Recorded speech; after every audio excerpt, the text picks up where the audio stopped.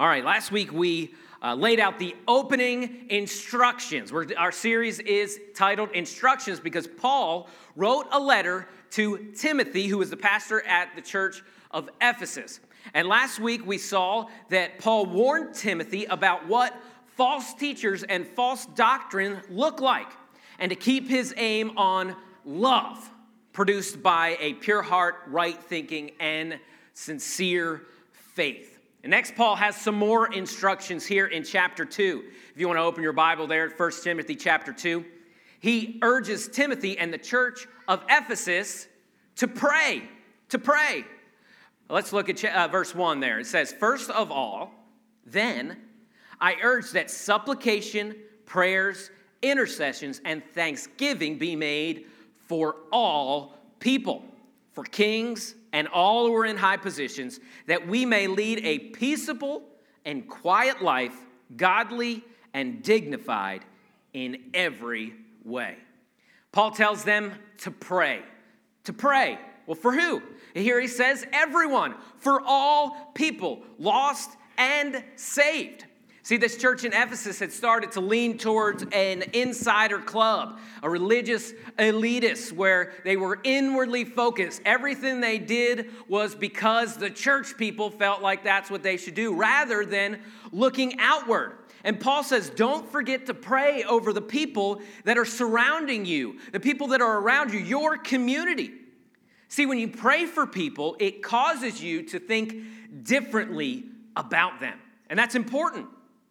He also urges them to pray for authority. And that's an important thing as well, because it's easy for us to complain about our bosses, about our governors, and about our presidents, but Paul stresses the fact and the importance that we need to pray for them. Why is that important? Because prayer changes the way that you think about people.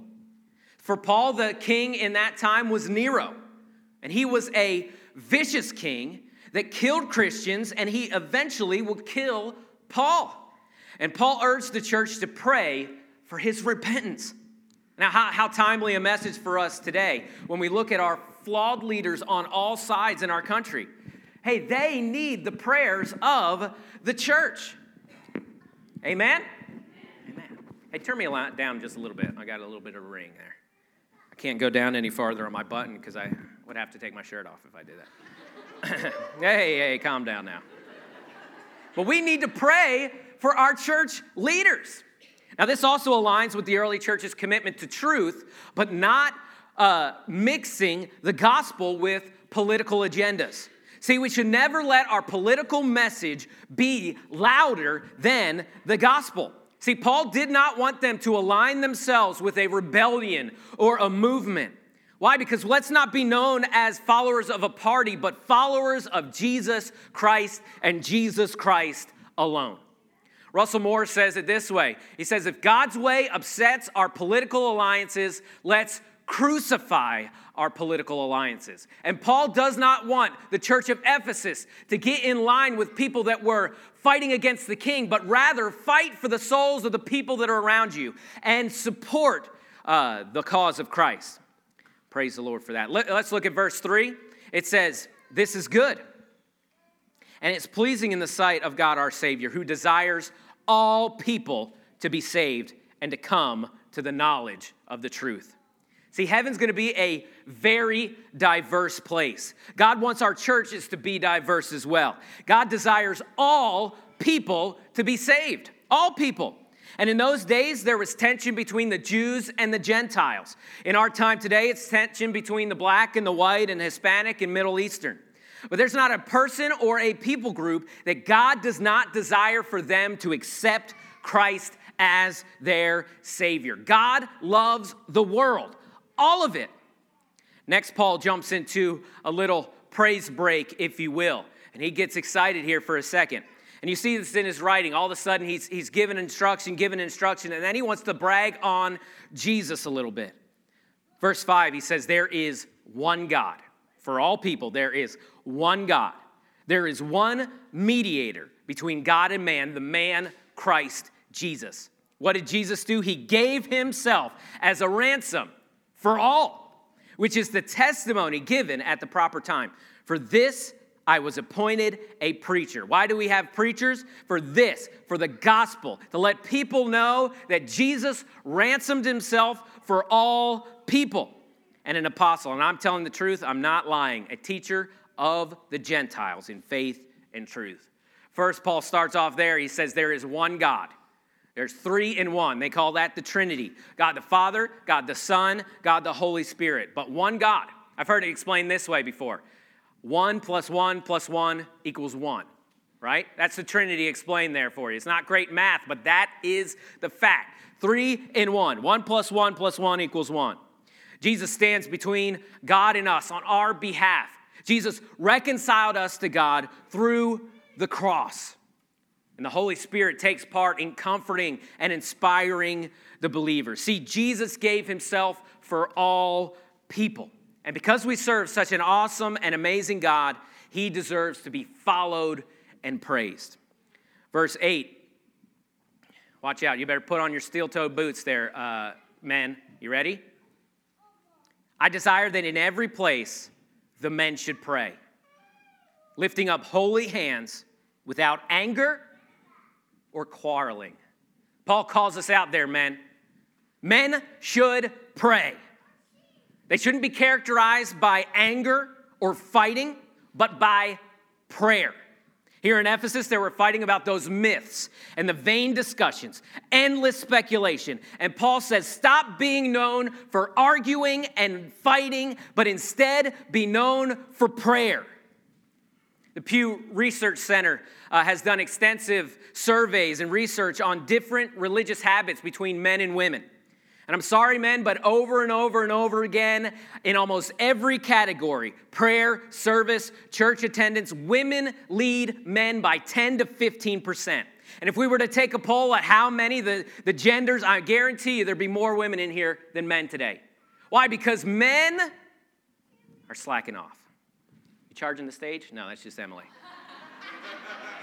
I thought I was getting threatened there. Amen. Have you ever been in that situation, right, where someone asks someone to pray, right? Hey, can I have someone to pray? And it's just like, really gets awkward after a minute, right? And then there's crickets after a little while. That's embarrassing, right? I found this out as a youth pastor, that whenever I asked for people to pray, it was always the young girls that would do it, and that's awesome, and that's amazing. I'm glad that they want to participate, and they're excited about it. But why weren't the young men participating? Why weren't they jumping up and saying, I'll pray? They were over there like, standing up against the wall like James Dean or something like that, thinking they're cool. They didn't want to pray. So I challenged those young men that men ought to pray, that real men pray. And those young men stepped up as spiritual leaders beside the girls, and God moved in awesome ways. Fathers, your children ought to know who you bow your knee to. Men ought to pray. Husbands, you ought to pray with your wife. Men of CBC, we ought to be men of prayer. Not too embarrassed to put aside our pride and fear and lift up our holy hands and pray. See, we aren't too scared to give our opinion about church matters. We'll give our opinion about politics, about sports. We'll fight and argue and quarrel about finances, facilities, bylaws of the church. But men ought to pray. We need men that are willing to stand up and being spiritual leaders of their families, in their workplaces, and in this church. Why? Because prayer changes us. It changes how we think. It refocuses us on important things, and it reminds us who is in control. Men ought to pray. Next verse goes on. In verse 9, it says, likewise, also, the women should adorn themselves in respectable apparel, with modesty and self-control, not with braided hair and gold or pearls or costly attire, but with what is proper for women who profess godliness with good works. Apparently in this church, the women were tempted to flaunt their wealth. They were tempted to prove their worth by their outward appearance. But Paul says, you don't need to strive to be known for your makeup or for your clothes or for your handbag. Instead, let your godliness and good works speak for themselves. See, this is tough in today's culture because our women and girls are tempted to place their worth in their outward appearances. how many likes their selfie gets on Instagram, whether they have the perfect duck face or Insta pose. Let's see it, girls. Duck face. No, they don't want to do it. They're too embarrassed. You see these, when we see this on Instagram and on Facebook, it look like these perfect little families that never have anything go wrong, and the pressure to be perfect is intense.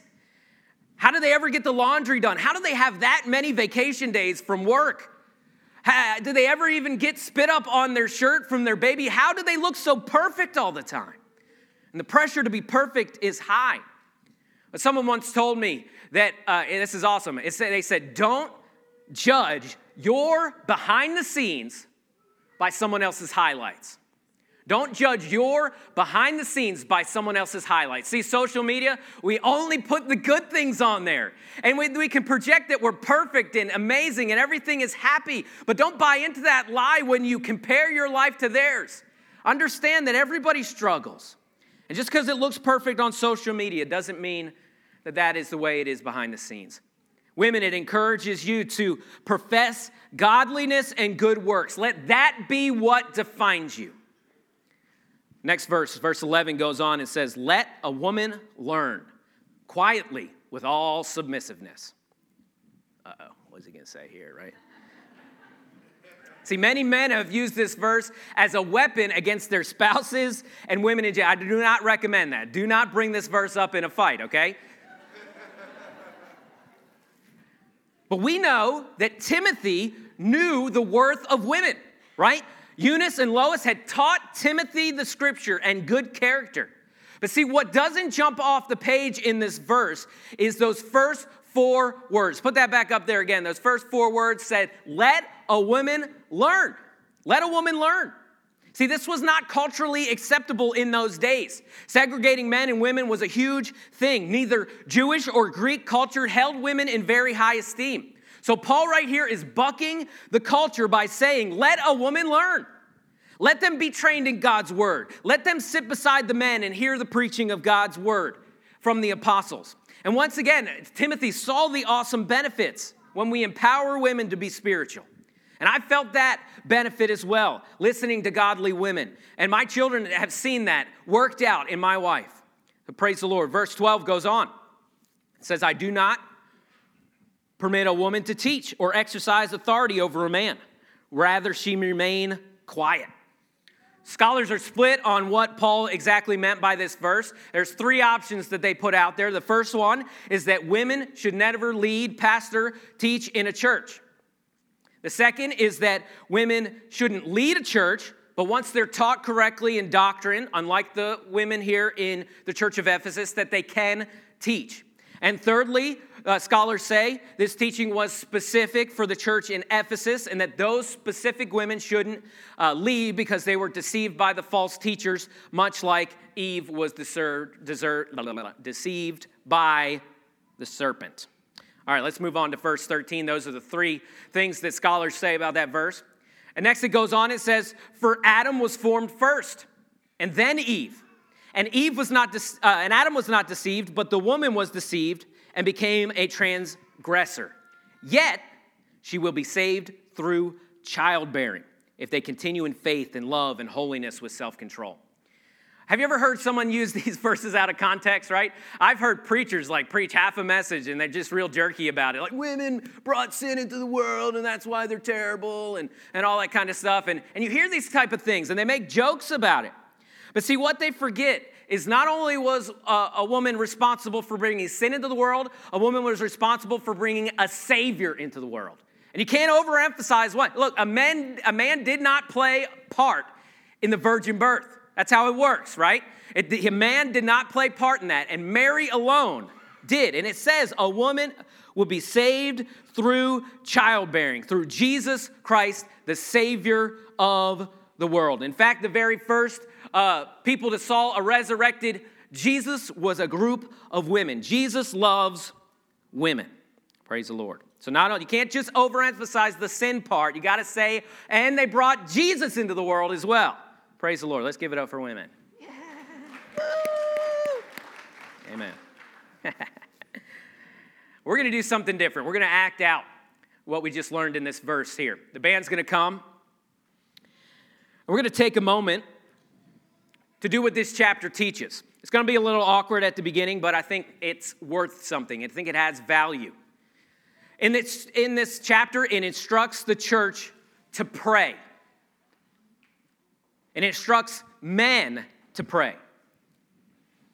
So I'm going to ask for a few men to say, hey, I'll come up and lead the church in prayer. I'm looking for 3. Let's see how long it takes.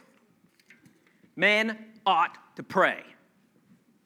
Hey, we got one. He's not scared. All right, come. There we go. We got another one. Let's get one more. Brother Joe, look at him, all the way from the back. He's not scared either. All right, now that we've got some men, and any women that would like to lead us in prayer too. And everybody jump up all at once. Appreciate it. Awesome. Thank you, guys. I was a little bit worried how long that would take, but I was willing for it to be awkward. Hey, there we go. Awesome. Praise the Lord. All right, so when we do this is a little weird. They're going to lead us in prayer. Well, what am I supposed to do while they're leading us in prayer?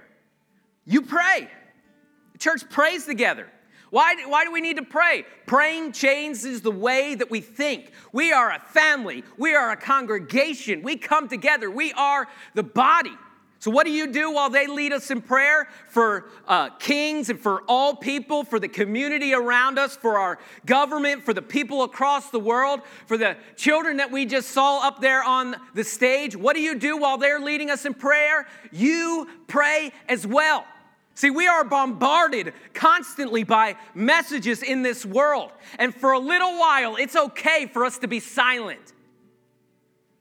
And for us to think. For us to pray as a church. Because prayer changes the way that we think. We'll just go down. You pass the mic along when you're done. They're going to lead us in prayer this morning.